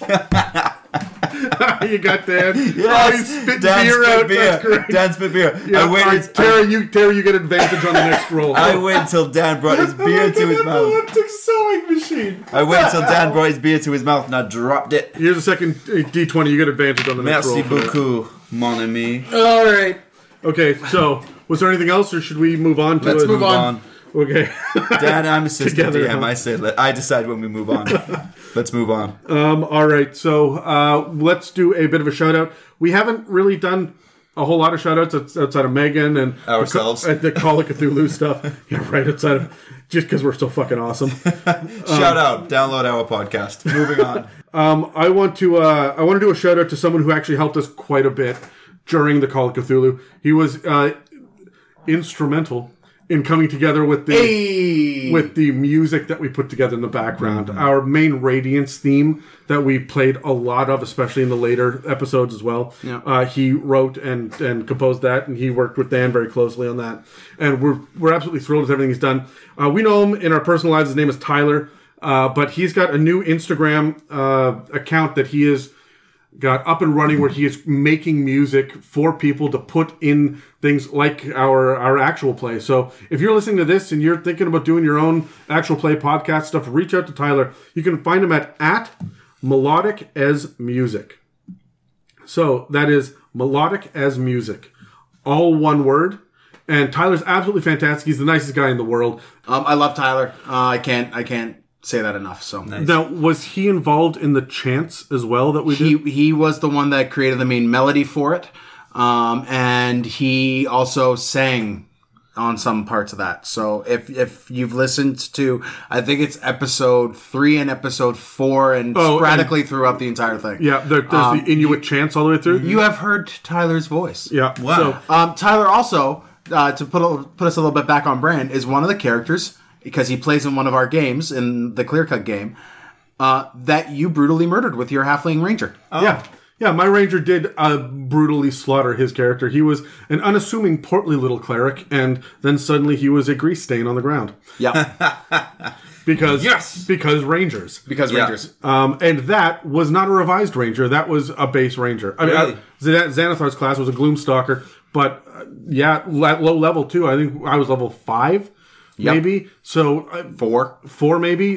There's rangers are effective. We're complaining a lot, but we're complaining because we want more out of them. Or nitpicking. Rangers themselves, especially low levels, are really fun. So let's get back on brand. Let's get back on topic. Anyways, thank you, Tyler. That was fantastic. Thank you, Tyler. Can you spell that thing? Because Melodic as... T-Y. As A-S as. Oh, A-S, okay. Yeah, Melodic as Music. So, MELODIC-ASMUSIC. One word. I did that without looking, so I'm pretty proud of myself. Yeah. I hope it's right. Yeah. Well, if it isn't, someone else will get your business. So anyway, we'll spell it in the show notes for you, like we do with all of our show Yeah, for notes. sure. So let's move on to the next thing, guys. It's creative builds.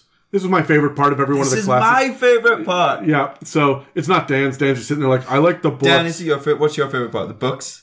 It's books. It's and books. Let's find out what kind of gnome Dan wants to make with a ranger, shall we? Don't be silly. It will be a goblin, no doubt.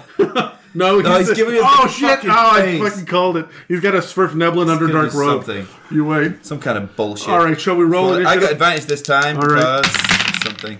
And I'm I rolled going- 2 and an 18. Dead fucking last. I got a 17. That's how advantage works, Dan. Mathematically, I get to go first now. All right, Terry, you no longer get to tell us how to pronounce things. All right, you're up first. What do you got? Yeah, okay.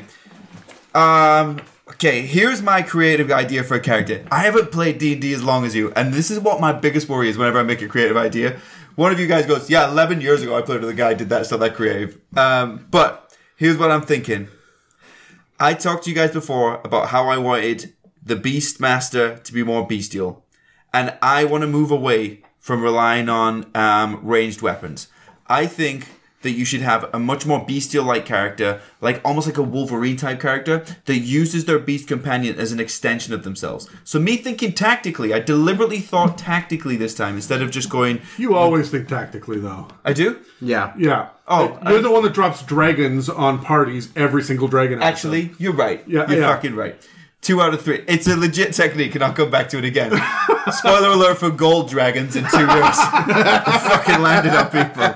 Okay, if you're not doing that yet, you're wasted it.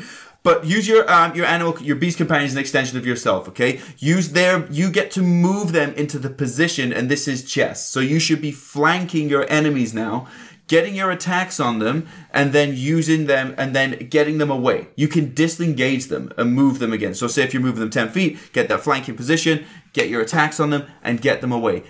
Even though they're typically weaker, I do enjoy a good hawk. Because a hawk, yes, wolves are stronger. Thank you, Dan. But a hawk, you can get in there, you can cause the damage, you can disengage that animal companion and fly them up and get them out of danger. Next round, you bring them back down, you do it again. This is going to be consistently giving you advantage on your attacks. This is going to be really powerful, too, if you can... If they have enough hit points to stay for a round, Yep. that rogue, that assassin is going to get so much more. Now out of they're it. getting their sneak attack. If you're going 2 weapon fighting as well, and you have your 2 attacks at level 5, you could cause a lot of melee damage with your advantage rolls here. But the reason behind all of this is I wanted a much more primal, bestial-like character. I'm thinking like a saber-toothed Wolverine type thing here. But I'm trying to move away from ranged weapons. What race? I guess it doesn't matter. Dwarf, because I was thinking Wolverine. He's short. Yeah, all right. All right, cool. Yeah. Yep. Adam? Okay, so That's as short as I'll get, Dan. Okay, I'll never go Just you wait. I'll never go shorter than dwarf.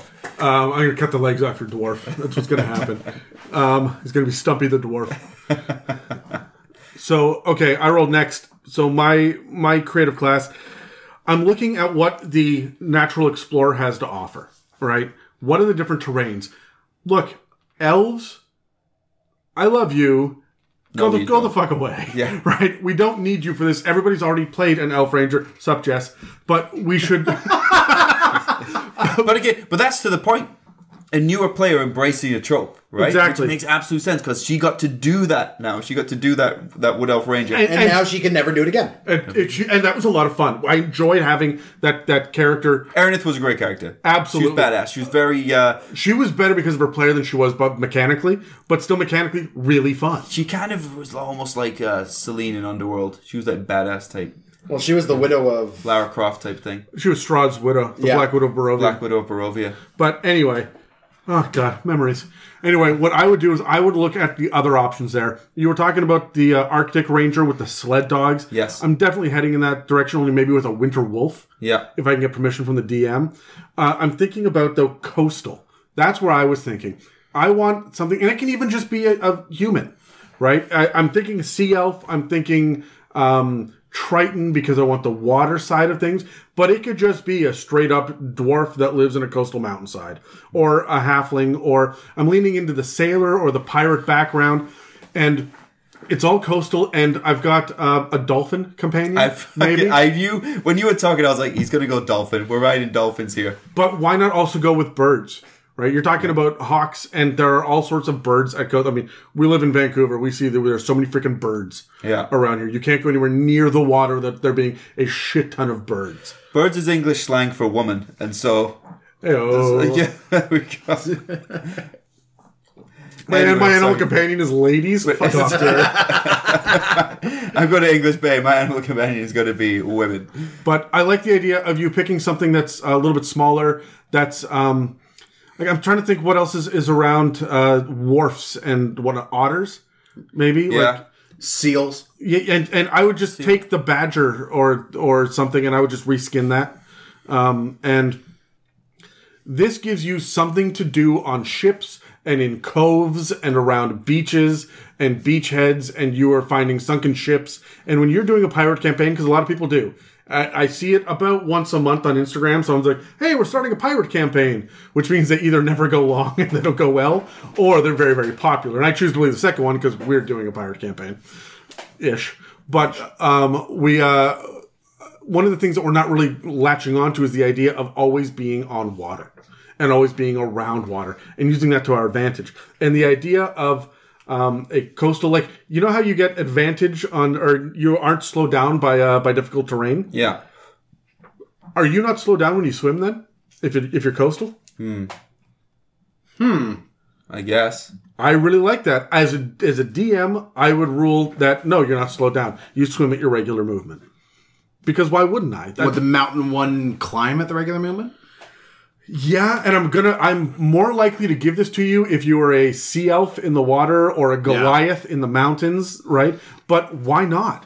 Like that's a lot of fun for me to reflavor. If you're a tabaxi underground, like Underdark one, do you get a burrow speed? Why Tabaxi Underground? I'm thinking if you're Tabaxi or distant jungles. That's well, like some of by them. lore. No, by lore they're distant. Oh, really? Yeah. Okay. I'm just trying to think of like a shifter, maybe a Kalishtar or something, where you're like kind of bestial and you're digging. I mean, I guess sure. I don't know. I don't think there's one for a burrow speed. Yeah, that would quite fit. But like the climb speed and the swim speed. Dwarf. Would you give dwarves a like I guess No. you would just give them a burrow speed rather than them being able to burrow at their speed. No, a dwarf cannot dig 15 feet per second. That is not happening. That was a joke. Do not put that in your goddamn nonsense fucking campaign. So, because that's what it would become. If a dwarf is just like disappearing, if they're tremors now, no, that's not what I'm looking for. Write that down. I'm 100% on board with Tremor this. dwarfs. It's just like you guys are walking down through like an ancient abandoned dwarf camp, and then all of a sudden they just start popping out of the gotta ground. watch Tremors Those are again. just called Fraggles, man. Tremors is a good movie. I haven't watched it in a lot of years. We should sit down and watch it. Yeah. We should live stream that. We should have other people watch us watch Tremors. I'm on board with man, this. Yeah, People do that. People do weird that. shit. Yeah, People do that weird What is shit. wrong with the internet? including the what is it? The sci-fi Don't TV even, show. Don't ask that question. There's a TV series that's Tremors that I haven't seen a single episode on. There's like 4 sequels too. It's ridiculous. I like the fact that they've got ones that walk, and the third one they got ones that fly. They don't actually fly. They just launch themselves. They have combustible asses, and they launch themselves. They blow up and launch themselves like 100 feet, and then land on you and eat you. And they're legitimately called ass blaster versions of the Tremors. Ass blaster graboids is Well, what they're called. this is just which proving it sounds for like an STD, if you ask me. An You're ass not blaster wrong. graboid. You're not wrong. That's amazing. So I'm sorry to Anyways. tell you, you have ass blaster graboids. you know what? We need to make a stat block for the freaking Tremors monster. Yeah, we that should. would be amazing. For an ass blaster graboid. Yep, absolutely. Okay. So anyway, Dan, what do you have going for us? So Terry's gonna get mad at me Yeah, it's a gnome. because it's a gnome. Is it really a It is fucking actually gnome? a gnome. Do you know how many character classes there is in the... There's a lot of character classes. 6 fucking books, Dan! Yeah, there's a lot sorry. of character That's classes. aggressive. There's only a few races though, and I really don't like halflings. I don't. I never have. I honestly think they're broken. I'm not a huge fan of them. So Really, halflings is the one race that you don't want to play because they're broken. That is where you draw the line for min-maxing. yes. Alright, carry on. He's a gnome. So He's a gnoming, is what so he is. I would have a gnome What'd you know? Battlemaster character. I know this is not a surprise to Beastmaster. anybody. No, Battlemaster, but not the fighter Battlemaster. A hardened veteran knight gnome character who just wades into battle with a death wish. With his 2 short swords and just tears things apart. I would go into the hunter with this. He'd be doing the horde breaker and stand against the line. All of those kind of features. I would give him 2 levels of fighter just so that he could get a little bit more of like second wind and everything else. Yeah. But dex-based melee gnome fighter, probably rock gnome, just so he's also tossing out like give him really interesting trinkets and whatnot that he uses to distract and in other ways pull attention so that he can get his 2-weapon fighting off. I just really love the idea and have him be like the guy who patrols around this one village, saving it from rampaging kobolds or tribes of goblins or other threats inside that no one really knows. So he's a folk hero as well. He's just this the So he needs miniature shadow of the woods that just keeps this town safe. He's got 3 different backgrounds, but you landed on gnome. Yes. So he's just No. like a vigilante type guy, or what? Yeah. And then I think the ranger bleeds, the hunter specifically bleeds very well into this. Have him be a character you guys have to track. There's one thing I do want to mention that we haven't brought up about any of the other ranger abilities. A lot of them are about, being able to track, but not being able to be tracked. That ability is an uncommon magic item that is worth up to 500 gold. And anyone could have it with an amulet of non-detection. Yeah. So I would want to give the Rangers a little something more on that one. But Yeah. my character is this grizzled gnomish veteran that's protecting this town. Sure, I'd probably end up liking it. No, all right, here I got one. I got one for you. All right, because it just occurs to me that Dan should have said this and he didn't, so he's just a wrong person. So You're not, Dan. no, you are, because I'm thinking he's a human. Okay, so I'm just going to go straight on this. Probably not even variant. He looks relatively... no, I'd give him variant, but he looks like he's just kind of a regular person. But he's a noble. And then he takes the folk hero aspect, and he it becomes essentially a Robin Hood type character, but he's backed by his own riches. And he is a ranger, and he casts spells, but he has got all of these like weird trick arrows and stuff. And he's able to, Hail of Thorns or Zephyr Strike or whatever it is, so that he strikes in an urban environment from the rooftop, shooting down. And he's chosen humanoids. Yeah. And he's hunting down the mafia and the mob boss. This is actually I the like character. this is an NPC that you team up with. I like it as a character as well, and I expected Dan to say that because his favorite superhero of all time is... Green Arrow. Who is just a ranger. Yep. Green Arrow is your favorite superhero? Favorite superhero, yeah. Why? Short version. Short version? Because he's a gnome. Short version of Green Arrow. That's what it is. Yeah. So he's a rock gnome because he has trinkets on his arrows. Yep. There we go. Short version, Green Arrow. Yep. Are you wanting to know why Green Arrow is my favorite superhero? He is an everyman that's not brooding and whining about his dead parents all the time. Does he have dead parents? I mean, he does, but what he broods and whines about is why his girlfriend doesn't love him this week. Oh. Or why his one of his sidekicks is addicted to meth. Heroin. It was heroin. I don't know. Well, You should know this if he's your favorite. I was just trying to say a random drug. It was heroin. Specifically heroin. I know. It was caffeine. No, it was heroin because his name was Speedy. I'm not joking. That is not a joke. That is legit. That's the type of character you like, though. You like the puns and stuff and the play on words. I do not. Okay. I'm not the DM. Adam, I look at you. Yeah. I look to you now. For what? To end this. To end this nonsense, this Green Arrow bullshit? Yeah. To end this green this bullshit. fucking rent a Batman nonsense. Yeah. Oh, Dan is so mad. Even Batman has said he will never make fun of Green Arrow again. Not saying he didn't, but he has said he will never make fun of him again. And then they redid the universe, so it doesn't count. But still, I will never make fun of Green Arrow again. no, what he says it directly to his face. He says, "I will never make fun of your trick arrows again." Like this. Like, hey, like Michael Keaton, like I'm Batman. That's who I am. Is that his voice? You're more Christopher Walken than anything else. No, it wasn't. It was pretty Christopher Walken. He's in a Brady. Batman movie, though. Anyway, With that's Michael it for this week's episode on Rangers. Remember to tell your friends, and remember they can find us on iTunes, Spotify, and YouTube, as well as dozens of other podcast apps. You can also find us at www.itsamimic.com or email us at info@itsamimic.com. Check out Tyler at Melodic as Music, and thanks for tuning in to the It's a Mimic podcast. I'm Batman. Oh, don't hit me with that. Thank you for listening to It's a Mimic. Check us out online at itsamimic.com or on Facebook, Instagram, and Twitter. Have questions you would like answered by the guys on the show? Send them an email to itsamimic@gmail.com. Tune in every Tuesday for more.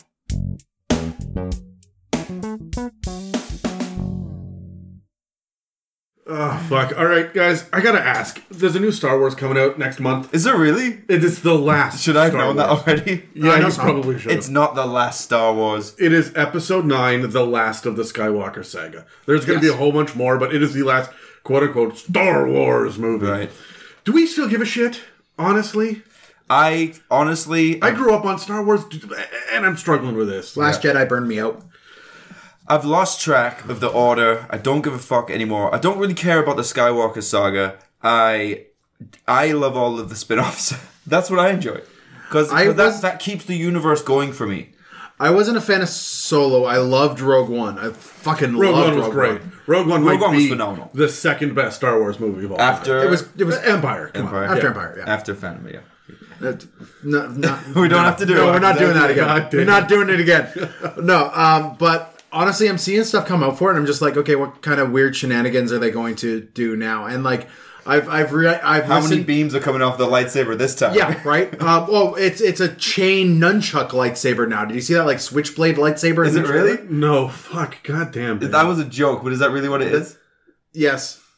You know, I do not watch trailers so that I can stay spoiler-free and be dazzled by the stuff that everyone else just thinks is ho-hum and normal. And Dan just walks up to me and says, "Hey, have you watched this thing yet?" And I will say, "No, obviously not. It hasn't come out it's not coming out for 6 months." And Dan will look me square in the eye and say, "Then you should know how it ends." And then he will tell me how it ends.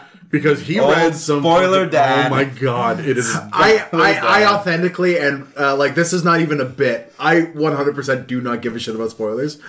Ever since I was a kid, I was the one who flipped to the end of the book, read the last chapter, and then thoroughly enjoyed the journey. Really? Oh yeah, I'm 100% that kid. I sit here and I look, because I was a filmmaker for a while, right?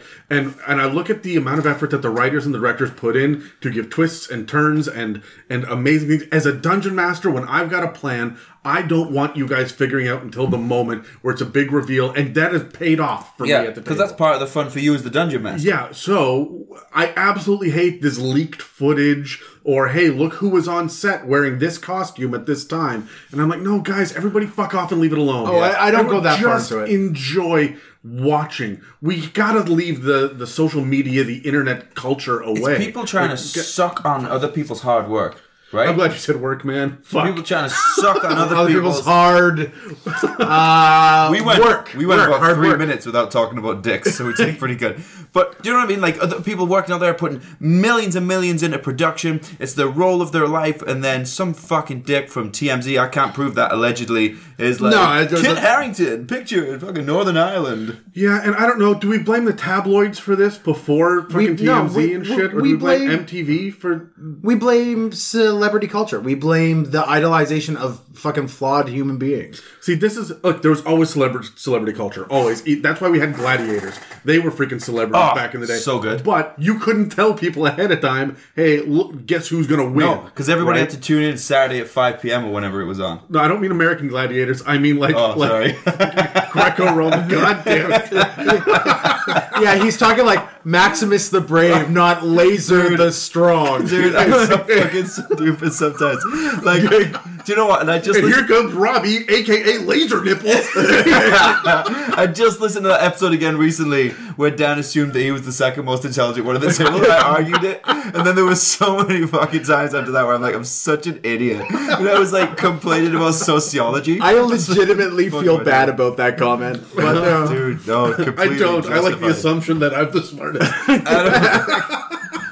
I don't know how I'm keeps me getting through going life right now. I don't know how I'm getting through life, you guys. Oh, fuck.